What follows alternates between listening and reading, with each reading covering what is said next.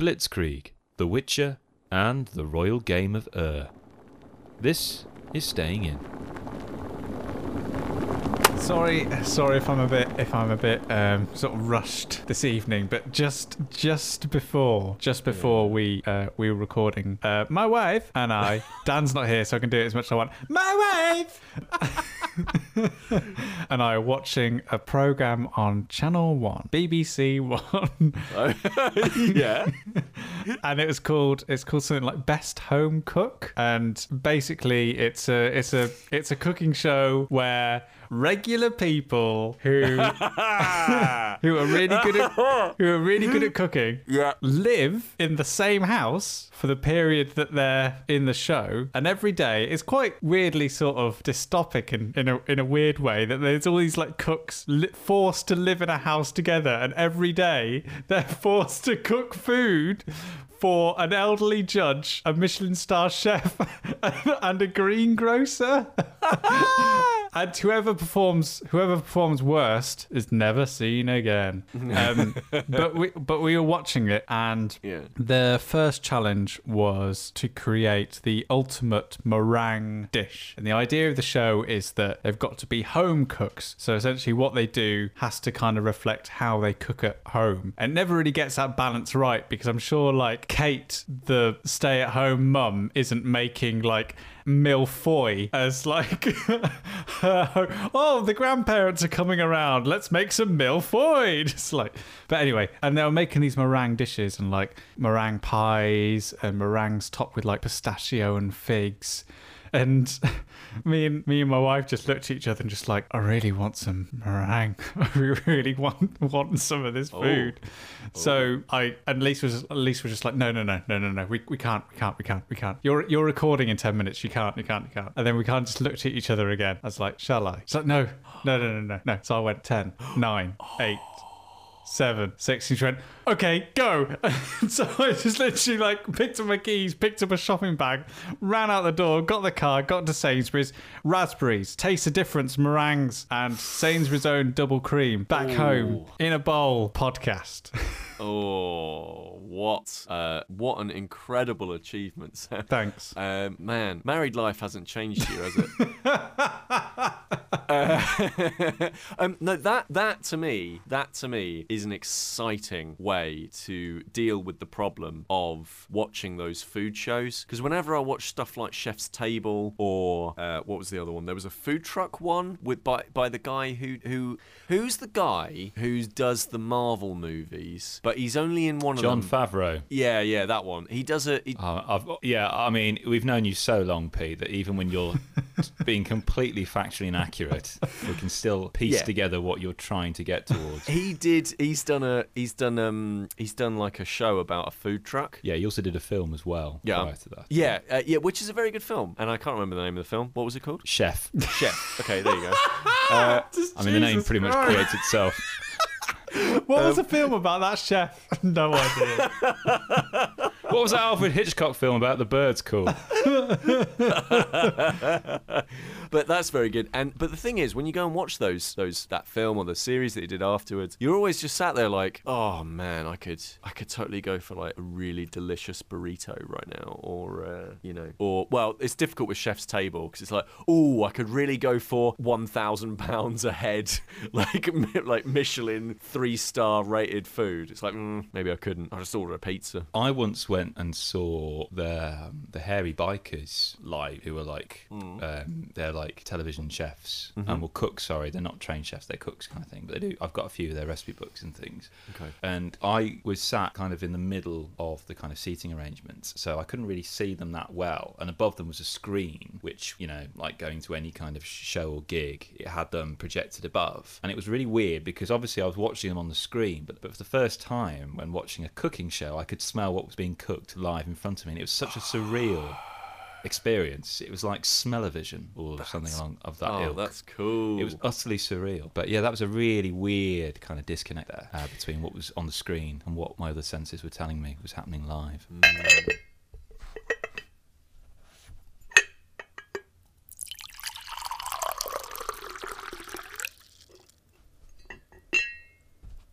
it arrived on my doorstep this morning. I got a lovely gift, which I bought myself, which is probably a little... Is it an early birthday present? No, bugger That's it. very early. It's either early or it's late. Yeah, or a Christmas present. What? Yeah, I just bought myself a game. I finally crumbled and decided that getting The Witcher 3 on the Nintendo Switch was a positive thing.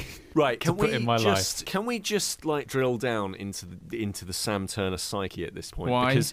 Because sure. Yeah, because this feels a lot like you and Fallout. Like this feels a lot like so you've already put quite a lot of time into The Witcher 3 already, right? But on PlayStation? I mean, yeah, I could probably tell you the statistics, but I completed it a couple of years ago, and I think that ran to about 115 hours. Right. Well, I mean, you're into 3 digits, which is a significant amount of playing time. So, and he barely scratched the surface. Well, right. You say that, Chris.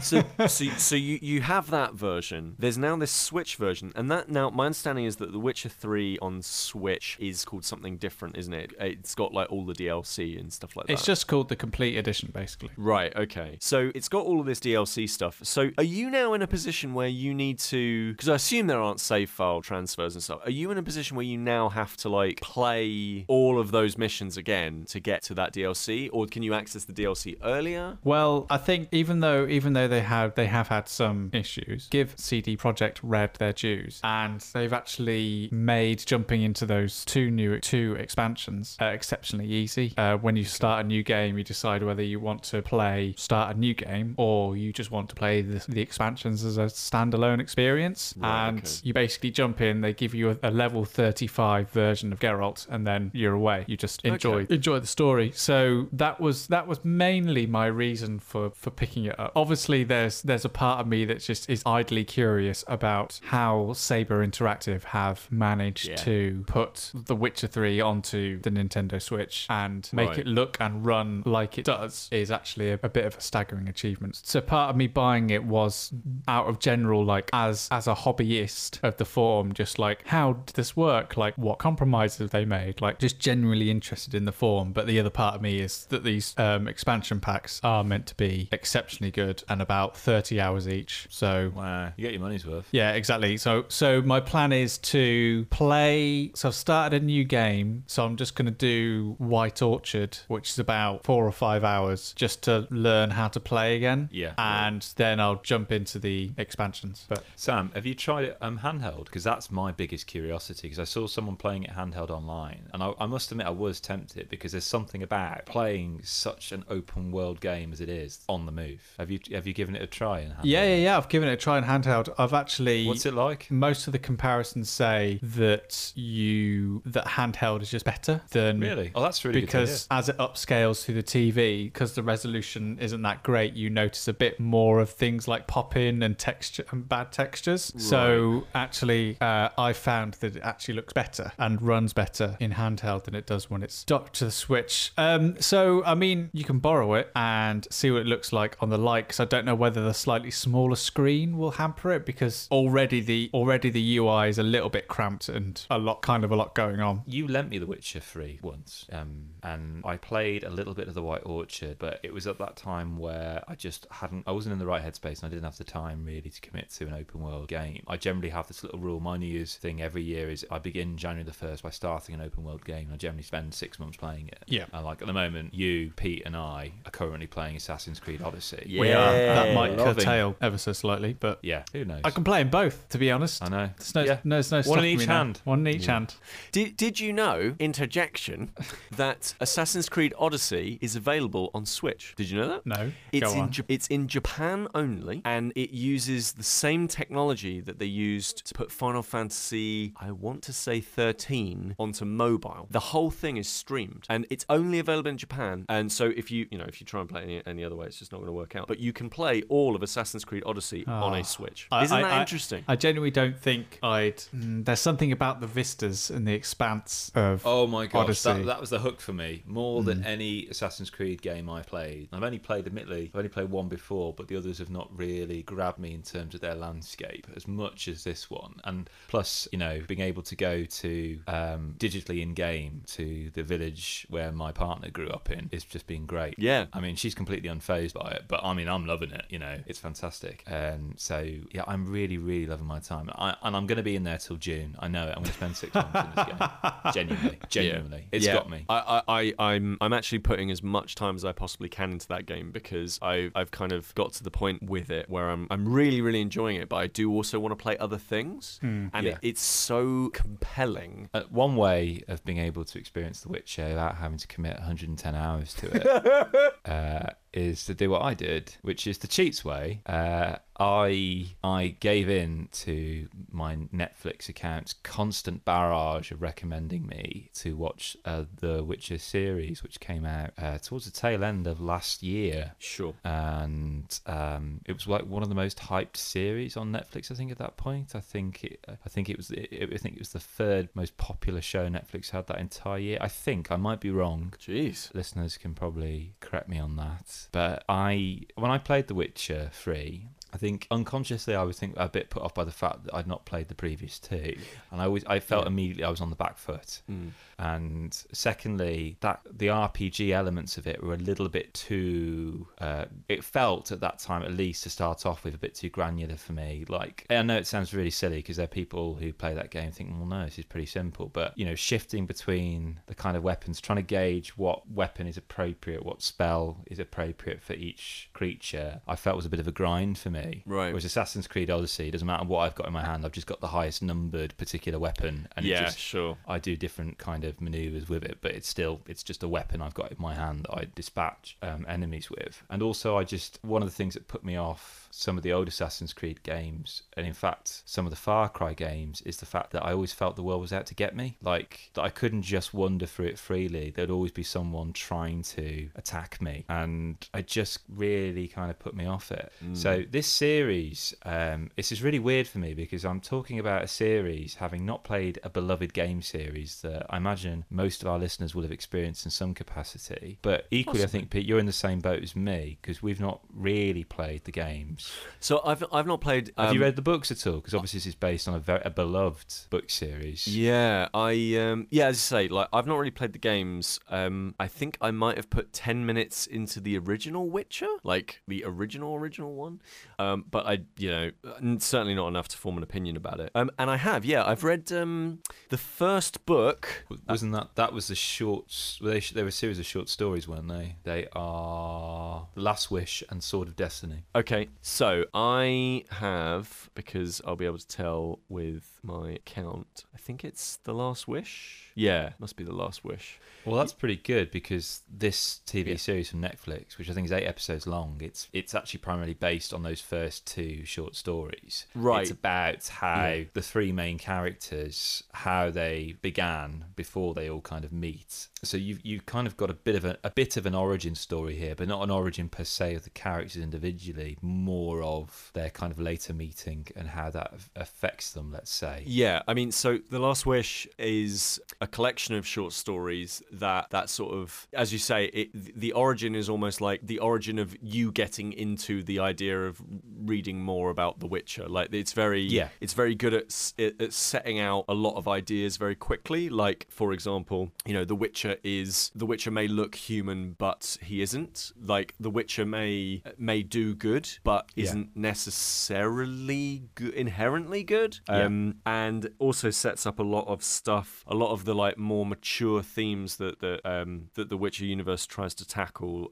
All sorts of subjects that if you've seen the TV series or you read the book, you'll know what I'm talking about. But it's certainly not the kind of subjects that I would normally sort of like gravitate towards. I mean, you guys know. I mean, Sam, you know the kind of stuff that I'm usually into. I like one. Unfortunately, happy. 2, clappy. 3, slightly crappy. And it's all about rhyming, isn't he? This year? If it rhymes with happy, you'll read it. Yeah, absolutely. So, but there is a bit of that in this series, though, because I kind of think for you, Pete, this is the kind of Game of Thrones that you would enjoy. Yeah. Do you know? I thought about that the other day. I was watching episode, I want to say maybe 3, and like it really, really upset upset me because it is that one of the episodes deals a lot with a young lady who is from her birth is very much down on her luck and is not treated particularly well, and like that sort of stuff I find really difficult to read or sort of engage with. But there are moments of levity, like there are moments where like there are jokes and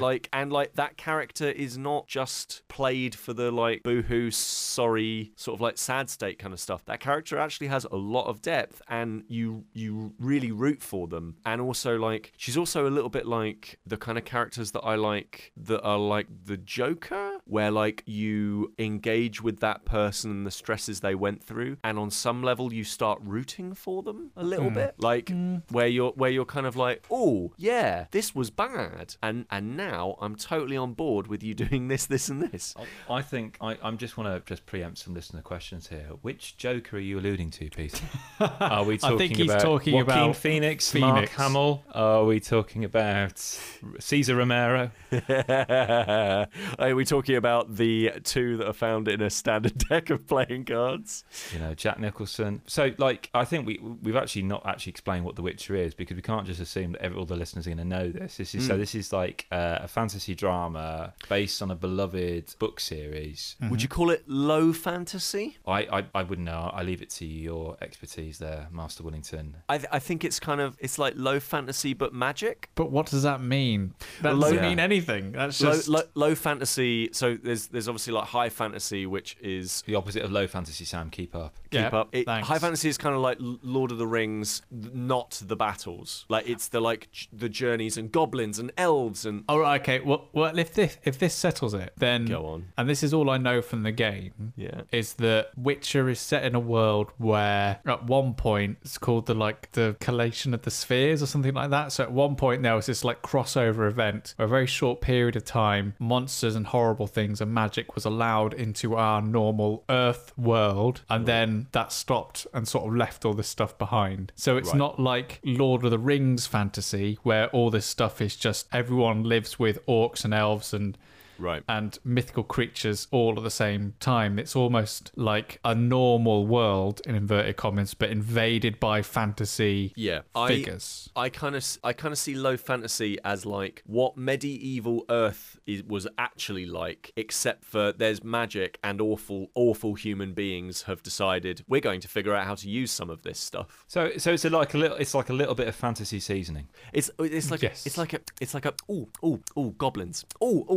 A little bit of I literally can't think of any. So other the Witchers essentially were these typically abandoned children, orphaned children, or just abandoned, and then they would undergo a certain amount of mutations and training in order to, I guess, be the sort of front line against capturing monsters and that kind of stuff. I think what you're striving towards is they're this world's Ghostbusters. Okay, yeah, but more of a social outcast and pariahs than the nice guys in the... Dude, than the Ghostbusters? Have you seen Ghostbusters 1 and 2? Yeah, but Geralt hardly has the charming effects of Bill Murray, does he? Yeah. What, Geralt? What just popped in there?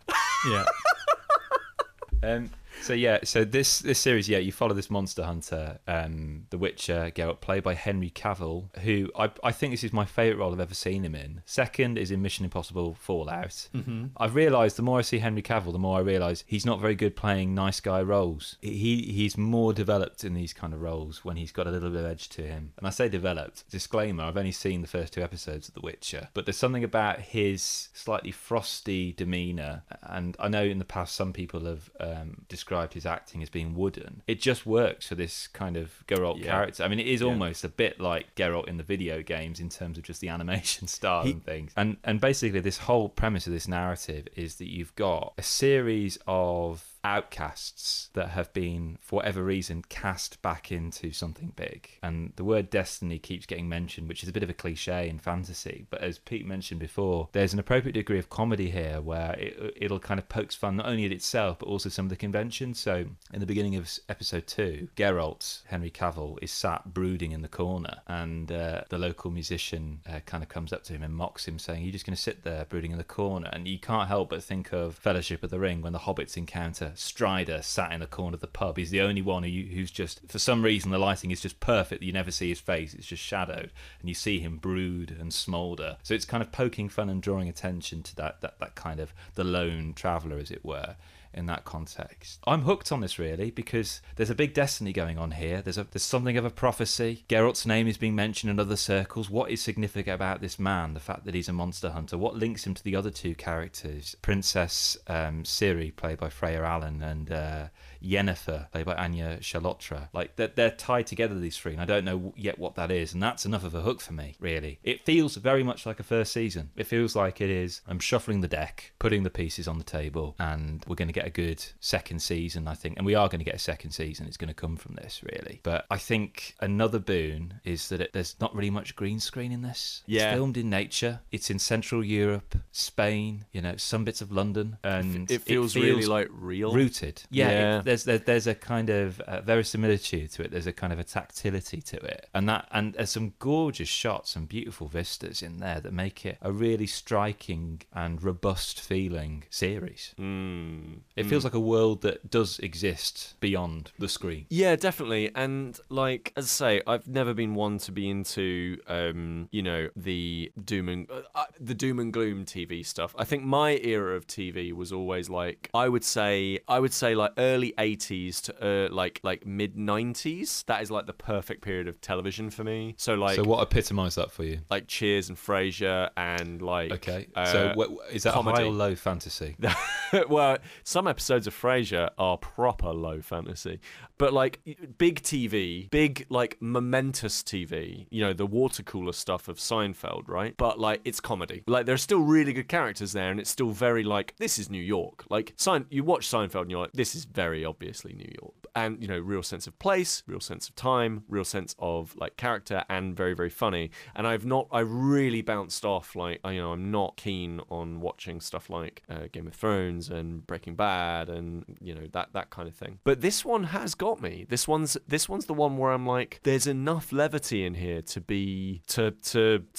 make the dark bits seem all the more dark. Like the extremes, the extremes of depravity and stuff that some of the characters go through or sort of inflict are broken up by moments of just very funny jokes, like very fun characters. And also I would say, like, it's got the classic, every TV series has got to kill now at least a couple of animals on screen. There's got to be at least a few moments within the first few episodes where someone gets something through the eye. Like somebody's got to be beheaded. Like it's like, okay, I get it. We're all ticking off the Lannister box. But not all TV series at the moment have the bravery to come up with a song like, Toss a Coin to Your Witcher or whatever the hell it's called. Which I was looking into this actually. Like, it's become that popular that players of the game have like created mods where it can actually feature in the game.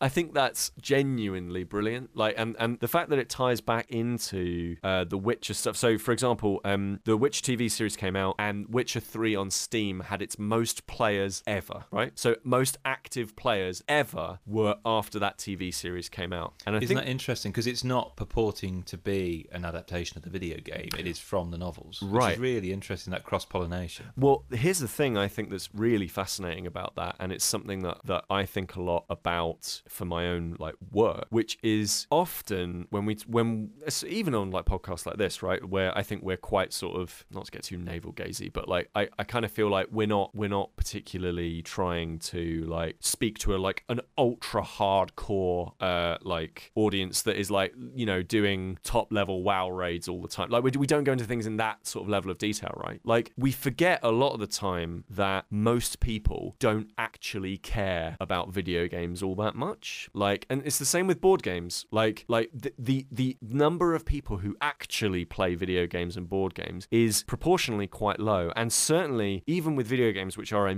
huge mass market medium now, like really the games that most people play if they port to play video games, like they are your FIFAs, your Call of Duties, your Fortnites, and just to be clear, like there's obviously nothing wrong with that, and like if people enjoy that, that's great. But what they're definitely not doing is they've never heard of BioShock. Like they have never heard of Gone Home. Like they certainly have not played, you know, your JRPGs and your classics. They probably don't really know what Metal Gear is or anything along those lines. And so when you then they will not have played The Witcher. And so when this big TV series comes out, and now suddenly this, rather than, you know, fantasy books, which again quite a small audience, rather than fantasy video game, which is again comparatively quite a small audience, now you have fantasy TV show. And like TV show is huge. It's the same reason that like movies always make so much money, right? Like because the potential audience for that, the barrier to entry is so low that like, because it's literally sit there and watch this and you'll enjoy it, right? I think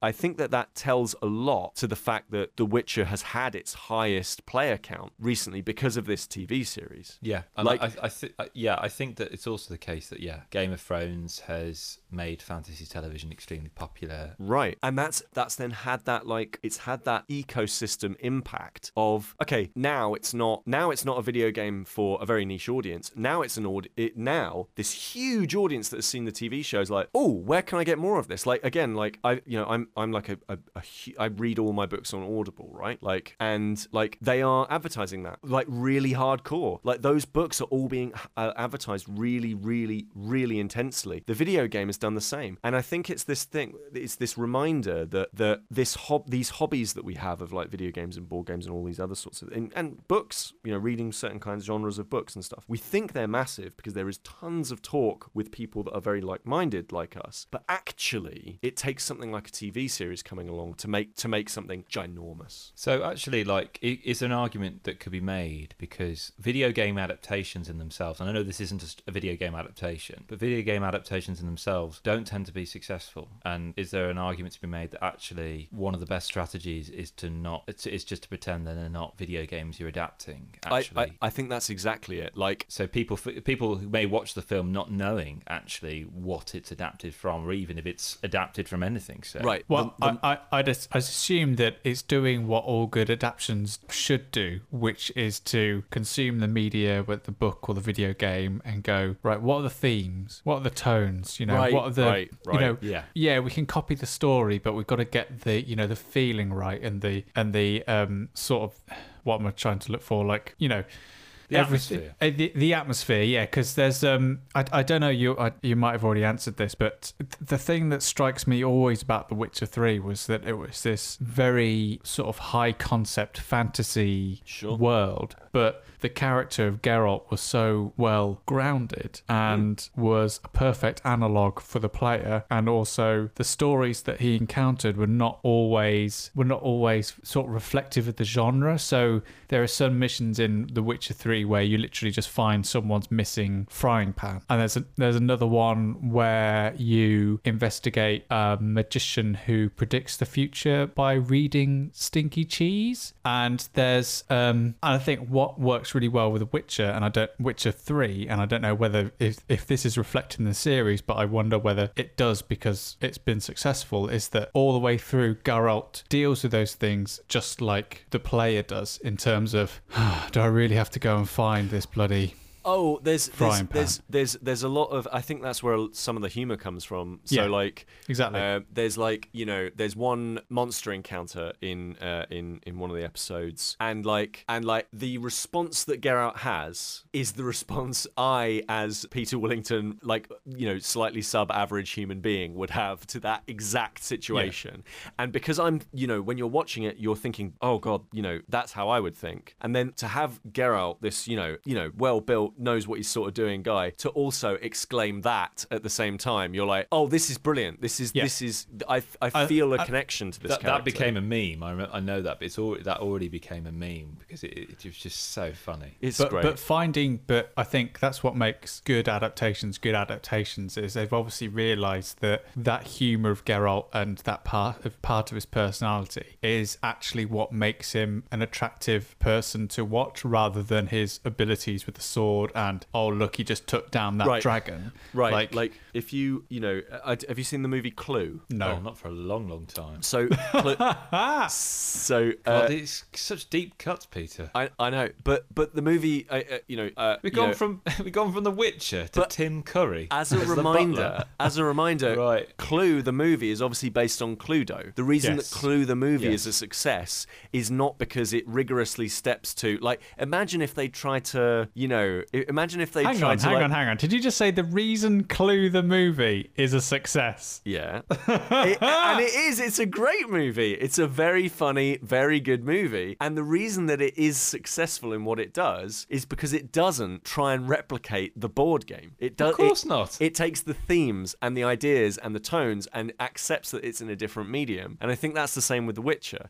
Like, if The Witcher TV series had just absolutely steamrolled and been like, well, we have to tell every story that is in The Witcher. We have to do it really canonically. We have to follow the first 3 games, or follow every single story and encapsulate Monster of the Week kind of stuff like they did with the first book. Like, I don't think it would be doing as well as it currently is. But I think we need to do a shout out then to Lauren Schmidt-Hisrich, who is the showrunner, who I believe had worked on Daredevil and Umbrella Academy, which I really enjoyed as a TV series. Actually, I know I like both of those. On the previous episode of the pod, and she's done a fantastic job from what I can see so far in getting towards those things that Sam was talking about, getting the atmosphere. So yes, as you say, Pete, rather than having Monster of the Week every week, implying that stuff still happens, it just happens between episodes, or in the same way with Doctor Who, you don't see all the adventures. It's just implied that they have adventures. and it's like a small part of the there's an ongoing arc, and maybe every episode they deal with some of that stuff, but there is this looming long thread of a story that's actually happening. Yeah, I think it's super smart.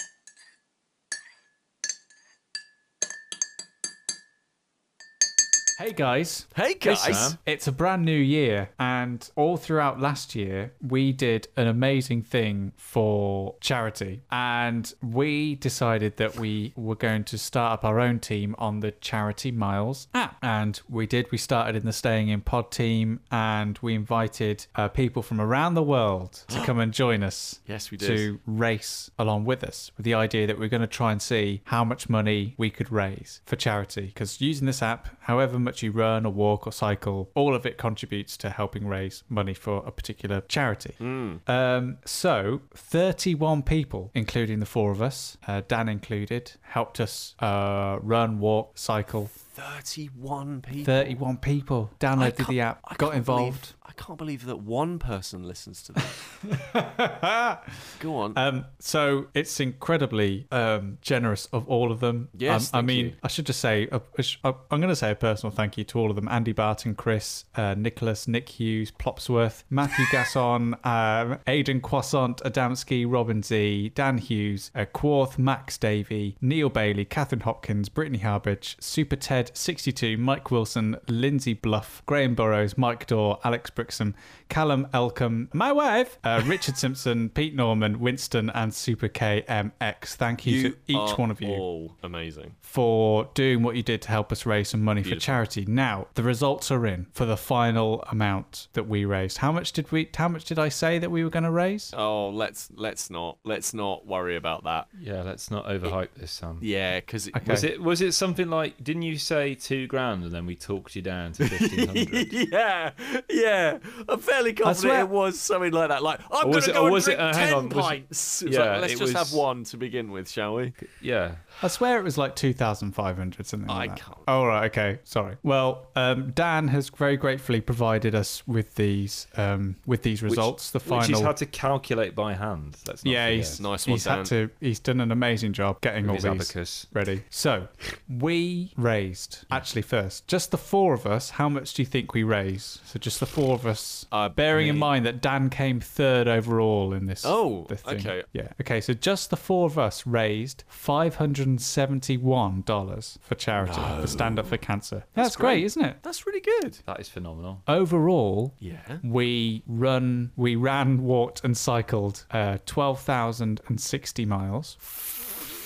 Andy Barton was number 1 with 2,248 miles. He raised over $300 on his own. What? What? Yeah, crazy. Well done, Andy. Andy, Chris was well second, done. Dan was third. So overall, and Dan's put a prox on this because he had to do a few of the calculations on his own, and if he cycled, it was worth less than walking or running. But anyway, Okay, yeah. TNT, yeah, come on. overall, the Staying In podcast team Oh gosh. with charity miles raised for charity Yeah. $2,663.35 for charity. No, that cannot be real. Wow. I'm going to say that again. We and you listening raised you guys, really. $2,663.35 for charity. That's amazing. I honestly don't know what to do with that. That's extraordinary. That is incredible. And like it was sweat. It wasn't like we were putting money in. It was like just walking, Yeah. or running, or cycling. Well, do you know what? That's absolutely made my day. That's incredible. Like honestly, what a pat on the back I want to give to every single person who helped out. That is absolutely lovely. And it all went to great charities and that's so good. Isn't that good? Yeah, That it is is. good. It is great. And here we go. Here's a tantalizing offer. If you are here one we of go. those 27 people, So we've lost 4 already. Yeah. well, Oh, that's, yeah, of that's course. us 4. Yeah. All Oh, right. yeah, it's true. Yeah, go on. If you are one of those 27 people and you are going to be at the UK Board Game Expo Yes. this year in Birmingham, then Yes. please make yourself known to Yeah. To an us adult. because we will genuinely give you a hearty pat on the back. Yeah, to say absolutely. thank you. We're still trying to wait. We're still trying to work out what Pete's going to wear so he's easily identifiable as being Yeah. part of the pod. Luminous jacket. His running shoes, spikes on. I'll I'm sure put- the Birmingham Convention Centre will love that. I'll just wear what I had on my exercise bike. It'll be fine. There's cosplayers at UK Games Expo. So. Do you think there'll be Peter Willington cosplayers? Yeah. Oh look. dear Lord. Peter, Yes. Hi. I went round to Sam's for a bit of tug of war. Is that what you guys are calling it now? So basically, sometimes Sam will occasionally contact me and say, "Chris, look, I've got a backlog of board games. They need to be played." I went round, fresh from a recent playing of Watergate, which we'll talk about in a future pod. We wanted to play something of a similar ilk, a similar tug of war, and I'd come across a game that I'd heard a lot of praise from people putting it in their kind of top 10s of the year, and that comes from Paolo Mori, and that's Blitzkrieg. Which, Okay. how would you describe it? It's kind of a war game, but it's also a bag builder. It's tug of war, as I said before, but it's also got a nice bit of tile placement. So it's got everything going for it, really. You're playing across the theatres of war, a bit like what we had a few weeks ago when we talked about air, land, and sea. So it's ticking a lot of boxes for us, really. Yeah. And yeah, I mean, we've played a few of these kind of bag builders now, Sam. I'm thinking like things like Quacks of Quedlingberg, and also you and I have just finished the Dunwich Legacy of Arkham Horror, the Living Card game, which has a bag kind of drawing aspect, Yes. the chaos bag, say, for example. Correct. Yeah, I think it's kind of a blend of all those things, really, because the idea of the game is each person is playing like the Axis or the Allies as usual. And on the board, you have these 5 theatres of war. And with each theatre, will have a certain amount of campaigns in it. So each theatre is like Europe, Asia, the Americas, and then each one will have separate campaigns in it. And essentially what you do on your turn, you have this bag and you blind draw these tokens, and then from those tokens essentially creates like this hand, and you'll put these tokens down into these campaign slots, and these campaign slots will reflect whether it's like a land army has to go there, or a navy has to go there, or an air force can go on either. And on each token there'll be a number, and that number will determine how much control you then exert upon the whole upon the theatre as a whole. So you Right. have this, like Chris said, this tug of war within the theatre of who is currently got the most amount of points on this little track of the theatre. And that's important because once a campaign is closed, i.e. all the token slots have been filled in the campaign, whoever's got the most power in that theatre, whichever side of this tug of war the token is on, they'll get points that go towards their overall score of the war as it is. Yeah. So you know, Pete, like Seven Wonders Duel, when you've got that the shield for the military, and it goes Yes. either it encroaches upon the enemy or it comes towards you, and you score at Yes. the end of each age points depending on where it is. You've got that multiplied, as Sam says, around 5 times, and you pick and choose which theatre you want to go into, and the sliding scale will be at different points throughout, and you've got to think, well, okay, where's the optimal place for me to put this where I can just tip that in my favour, and I'm hoping that Sam hasn't got that tile with a 5 on it, and because there's only one space left, and he could play that now, and he could just take that particular theatre. Right. Because you've got screens in front of you. You've each got a screen in front, so I can't see what's sat in Sam's hand of tiles. He hasn't got to keep them in his hands. He can just put them there behind his screen. And what's quite cool, as well as that kind of sliding scale, is that Sam can be quite clever and quite smart as to where on that theatre he places its tile, because it will give him certain upgrades. There's an upgrade, for example, where he can increase his points on the slidey scale, or there's another one where he basically bombs me. And what that basically means is he randomly picks a tile from my hand from behind my screen and sticks it back in my bag. So all my strategy, which I'm planning up to then, just goes out the window because of that, essentially. Right. And so I'm trying to, not only am I trying to strategize and find the optimal place to put my fantastic tile that I've got in my hand in the right theatre, but also I'm trying to second guess Sam as to what he's drawn from his bag that's behind his screen and try and work out what he's going to do next. And again, it's a bit like that Seven Wonders duel when you're trying to work out, okay, if I take that card, it's going to unlock that other card for that player to take. So I'm trying to second guess that person. So does it feel like it earns its theme? Like is it actually a war game? This is a good question. Is it just kind of set dressing? Well, it says on the box, recreate World War II in 20 minutes, Nah. which... Yeah.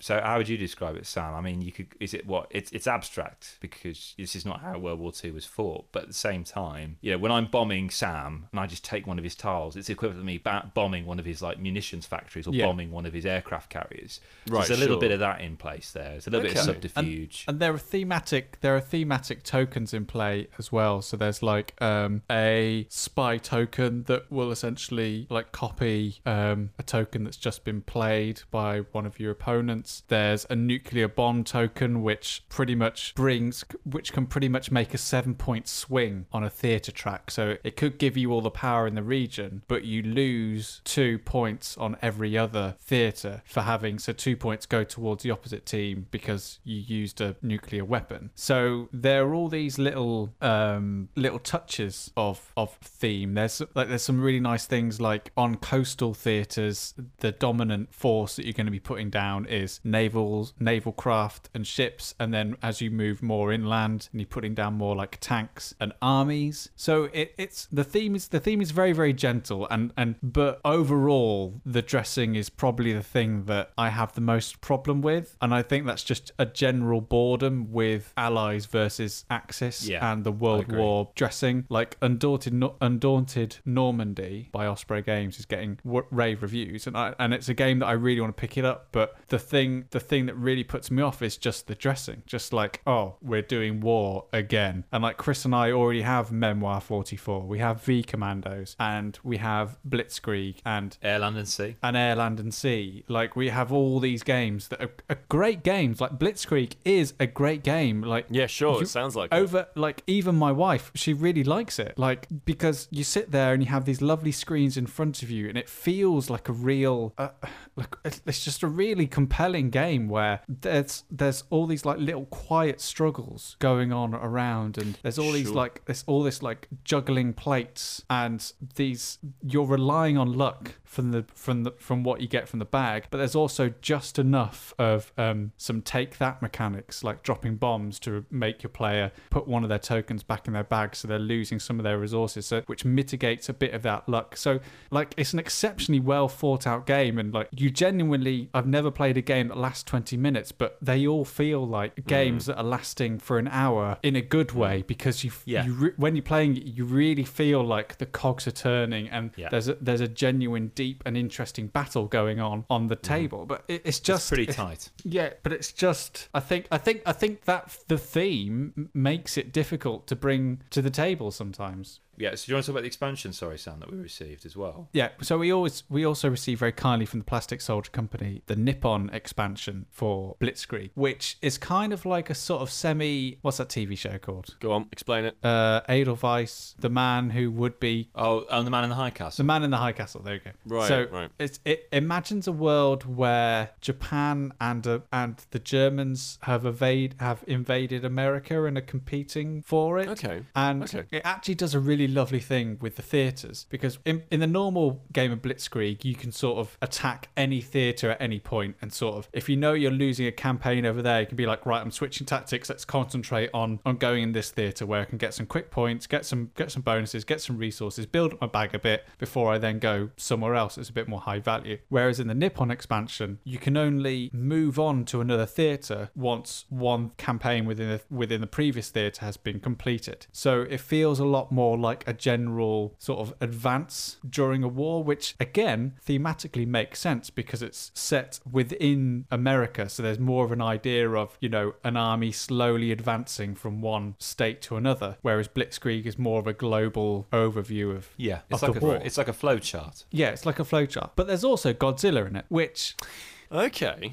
I'm in two minds about, because part of me, it is a fictional take on a war scenario, so I'm fine with Godzilla being in there, and for me it hints at part of the design which goes, we're not really that almost says, yeah, this World War theme is kind of like, right, yeah, like we're not really committed to this as like like we're not trying to say anything about World War II, no, like, which is what a lot of, you know, World War II and World War One and any other conflict games, a lot of those games, it feels like a lot of games don't really, they just use it as kind of the aesthetic. Yeah. And like I can understand that, and I can even get behind it as a thing. And I'm also deeply interested in like games that will also let you explore what those were in a much more serious manner. Like that's really cool. It's the stuff in the middle that I find quite difficult, where it's like we're gonna sort of vaguely be about this and vaguely treat it seriously, but also we're just goofing off, really.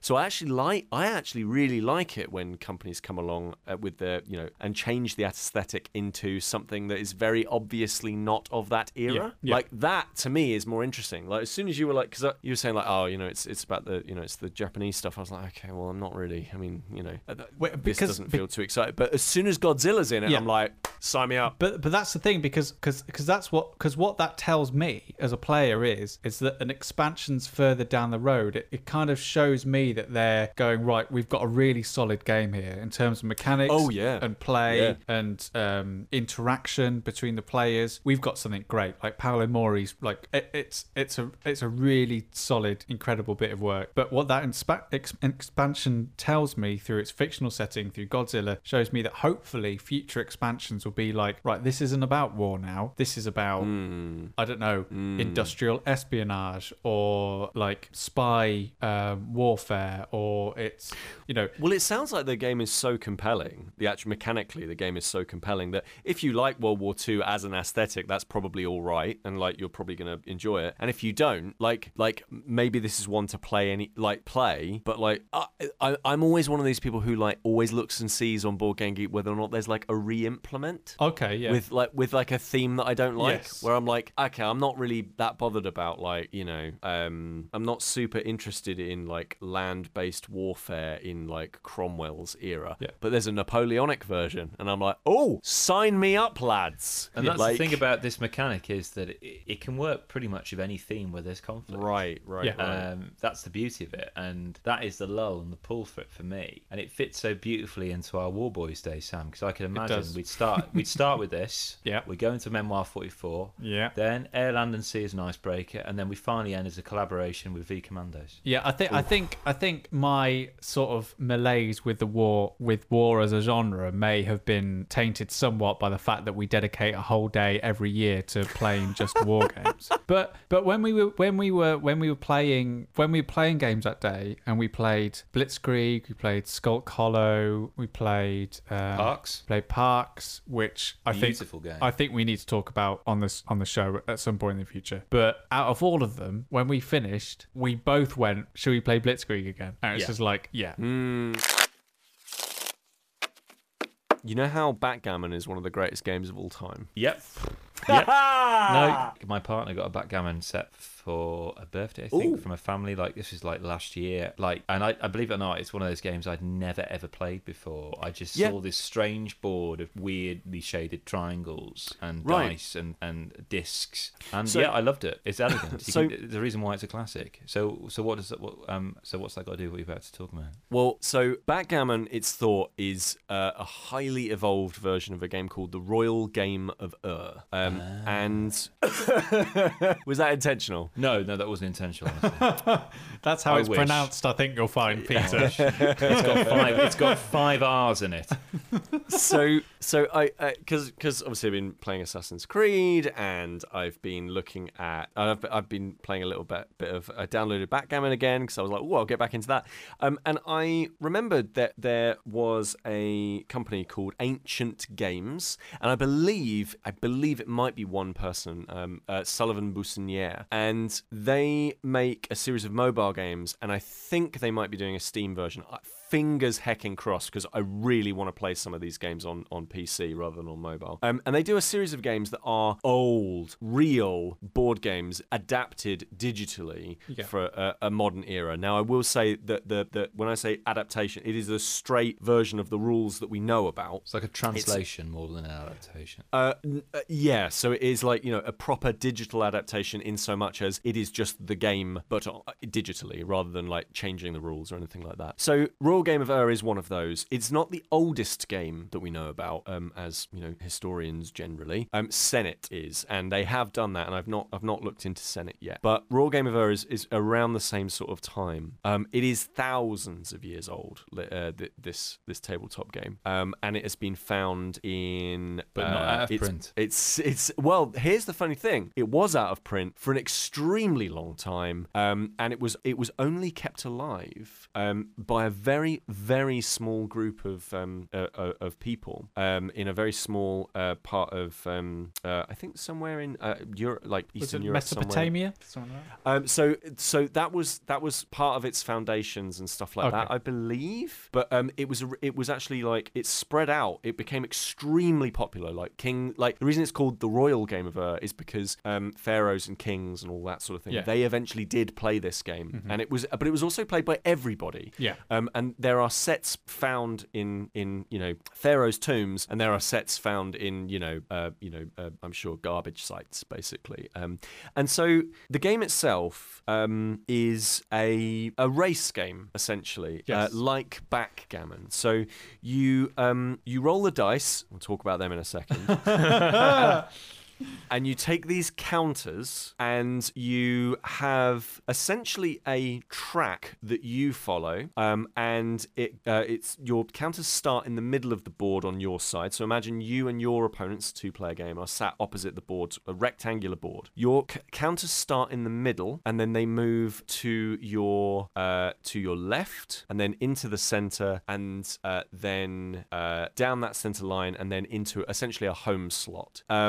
And your opponent also has to move the counters in a similar direction, except for they would be going, I guess, right. And the middle line is the line in which if your counter lands on your opponent's counter, then that counter is removed, very much like backgammon, and goes back to the home square of your opponent, right? Unlike backgammon, tokens don't stack, so you can't land on the same piece. You can't stack your pieces on top of one another and that be okay. And there are a couple of different competing rule sets that people think is exactly how the game was played. We're not 100% sure, having done a bunch of research. There is a British Museum video. Yes.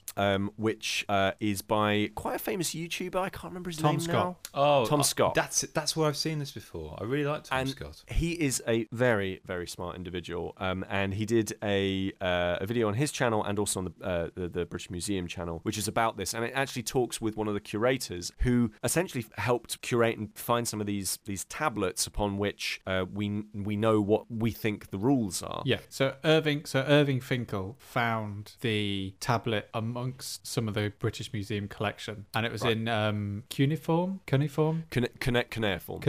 So so cuneiform tablets are like some of the oldest forms of writing, essentially. And from this tablet that he found, he managed to decipher a rule set for the rule game of And what I love about Irving Finkel is he made himself a board for the rule game of when he was 9 years old. I just think that's delightful. And apparently him and his sister would just play it and then just make up rules for it. And the fact that he's now 60 odd or whatever in a British Museum curator and actually discovered part of the rule set for the game. Yeah, it's incredible. And he's like the preeminent knowledge about this extremely ancient game. Yes.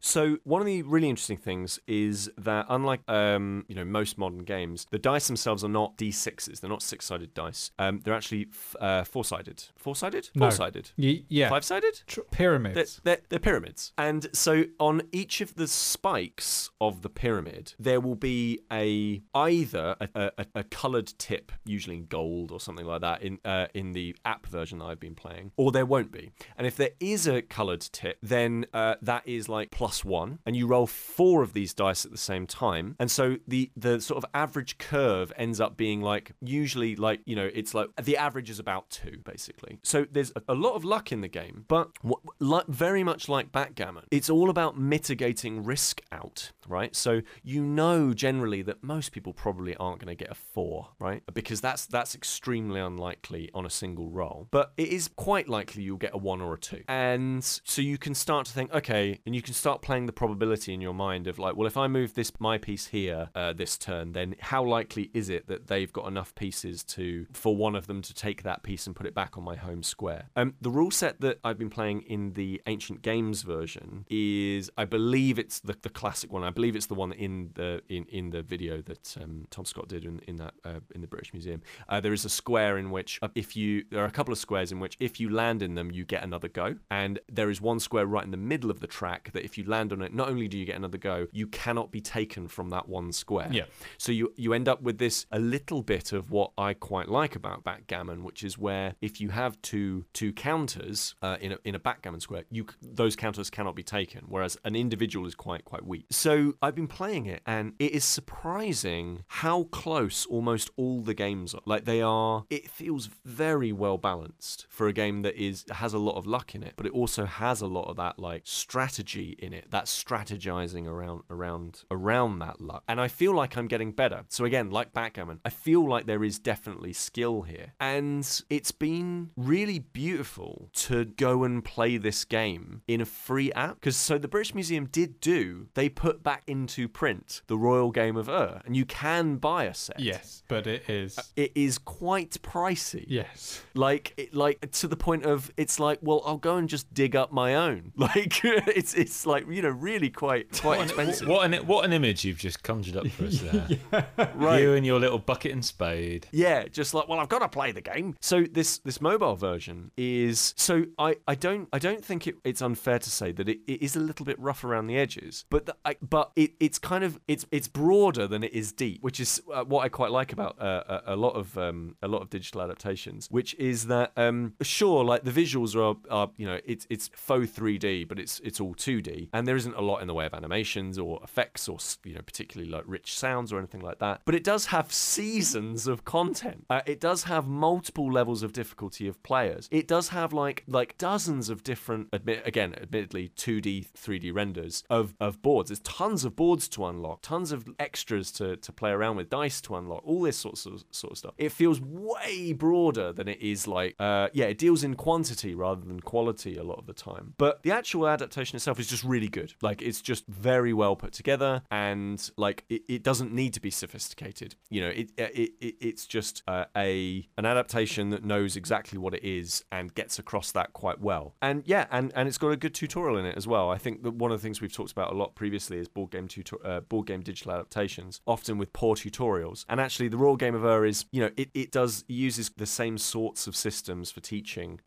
with tutorials as a lot of those games, but it's quite a simple game, so it's kind of okay. As someone who, after playing backgammon started reading books of backgammon strategy, Go bought their on. own leather-bound Yes. case backgammon Yes. board. So is this... I'm trying to see how this rates on... This is not as good. Just the Royal Game of Ur itself, like not the digital adaptation. This game is not as good as backgammon. Like, But does it feel like a classic? You know, when you play those games and Does you it think... feel like a classic? No, joking aside, like... yeah. Yeah, you know what I mean? Yes. Because there are recent games that feel like they've been around for centuries. Like I think of games like The Duke, say, for example. Yeah. Sure. Or a game that came out last year called Shobu, which is basically 4 grids that are basically your pieces are pebbles, and there's a rope dividing you and the other player. And it feels like a game like Go, for example, which has existed for ages. Yeah, this is this is the start of the race game. Like it is, you know, really, you can see the lineage of every other game that has race mechanics in it in this game. And like it is the fact that here's the thing that's most impressive about it. Go on. There are games that you can pull out the cupboard of the rainy southeastern English beach house set, like Monopoly and Cluedo and Mousetrap, that were made in like the 30s or 40s or 50s or 60s, that are infinitely worse than a game that is literally thousands of years old. And like they nailed it. Like like you know, these ancient people, somebody really understood how to make a game. And obviously it evolved over time, and it got added to, and you know, all of these different rule sets came along, and it was superseded. But the fact is, like, there are definitely way more modern games that have cannot touch this in terms of its quality. And I think that is a testament to the fact that human beings have been playing really great games for a really long time, and the fact that like mechanics for people thousands of years ago are still really entertaining for people in 2020. I mean, does it have a Godzilla expansion there? Yeah.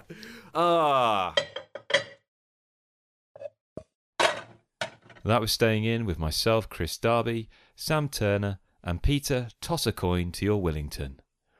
If you enjoyed this episode, please subscribe to us wherever you get your podcasts. If you'd like to leave a review too, that would be just awesome. If you're keen to dig a little further, why not head over to stayinginpodcast.com. On it, you'll find our page on Board Game Geek, our Steam curation page, and all the different ways you can follow us. @StayingInPod is where you need to find us on Facebook, Twitter, and the Instagram. Many thanks again to all you wonderful people who joined us on our epic Charity Miles journey. It means the world to us, and undoubtedly to all the charities you've supported over this last year. I'm off now to watch the final episode of Season 1 of The Witcher, which, by the way, I'm having an absolute blast with. Bye!